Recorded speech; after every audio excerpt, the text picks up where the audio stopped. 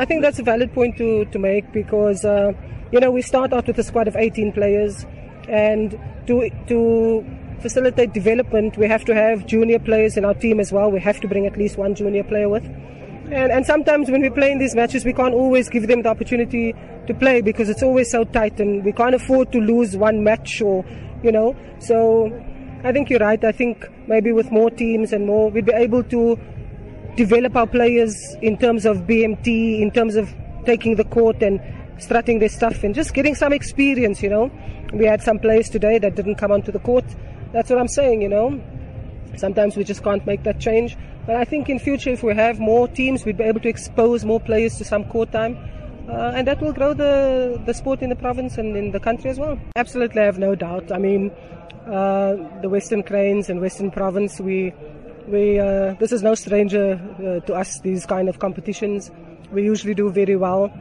Most times we do win. But sometimes we don't. So I think we just need to go back to the grindstone, do our work, what we've been doing all the years. Western Province has always been in the top 3 countrywide consistently. So yeah, we've just got to dig into our youth, dig into our development players and bring some youth through. I think my team, we had a lot of experience, a lot of sort of more seasoned players, and the younger sort of student age players need to feed through a little bit more.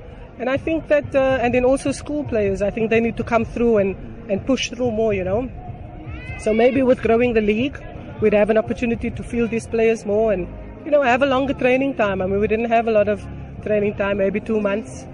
And, you can't give everybody that attention, that core time in a short period of time. You've got to work towards speaking, you've got to work towards performance, you've got to work towards fixing technique and all of those kind of things. So there's a lot of aspects that go into it in a short space of time.